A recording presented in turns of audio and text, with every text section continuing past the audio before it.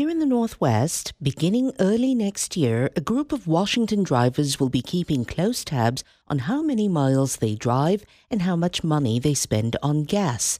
They'll be part of a pilot program to test out a proposed pay-by-the-mile road tax. It's similar to what Oregon's been trying out since 2015. Deborah Wong reports. The Washington State Transportation Commission is recruiting 2,000 people who represent a broad range of drivers.